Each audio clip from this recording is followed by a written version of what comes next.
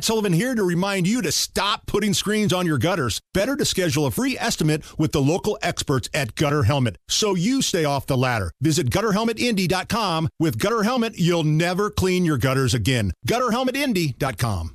Come Monday, it'll be alright. You're listening to the Hammer and Nigel Show. My name is Nigel. That's Jason Hammer right over there. Bill Mahr had an interesting guest on his HBO program Friday night, right? Tony Danza sat down with Bill Mahr. Yeah, I'd watch a Tony Danza Bill Mahr interview. I think I would too. Ted Cruz. Senator out of Texas. And it sounded like, I don't want to say bromance was breaking out, but there was an understanding. I'm not sure which one of us is more frightened at how often we're agreeing. Well, we are agreeing on free speech. Yeah, and that did morph a lot toward the left. I mean, certainly the right does it too. But look, I get a lot of shit from people who say, "Oh, you're so Republican." No, just because I don't get on the crazy train with you, I am, I don't bend the knee.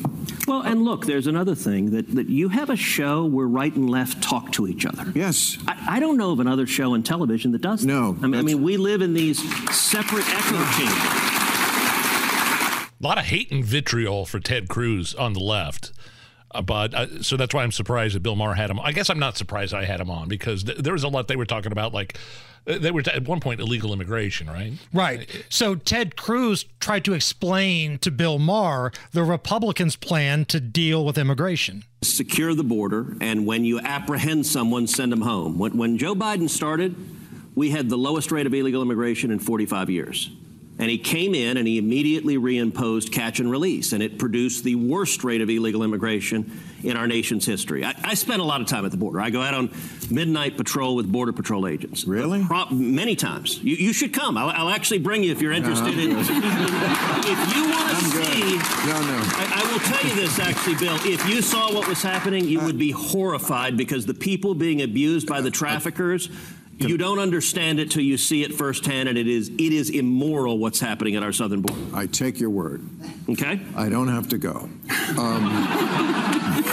But it is easy to fix because what actually worked is we had an agreement with Mexico that was called the Remain in Mexico Agreement, which says that if someone crossed into Mexico illegally from typically Central or South America, they would remain in Mexico while their asylum case was proceeding in the U.S., and the numbers plummeted. We had the lowest rate, as I said, in 45 years, and then Biden came in and ripped that international agreement to shreds, and that's what produced now 8.4 million illegal aliens since Biden's been president. One of the other things they butted heads on was Bill Maher's big thing about Donald Trump. He hates him. He thinks he's crazy. He thinks he's a nut job. He thinks his supporters are nuts.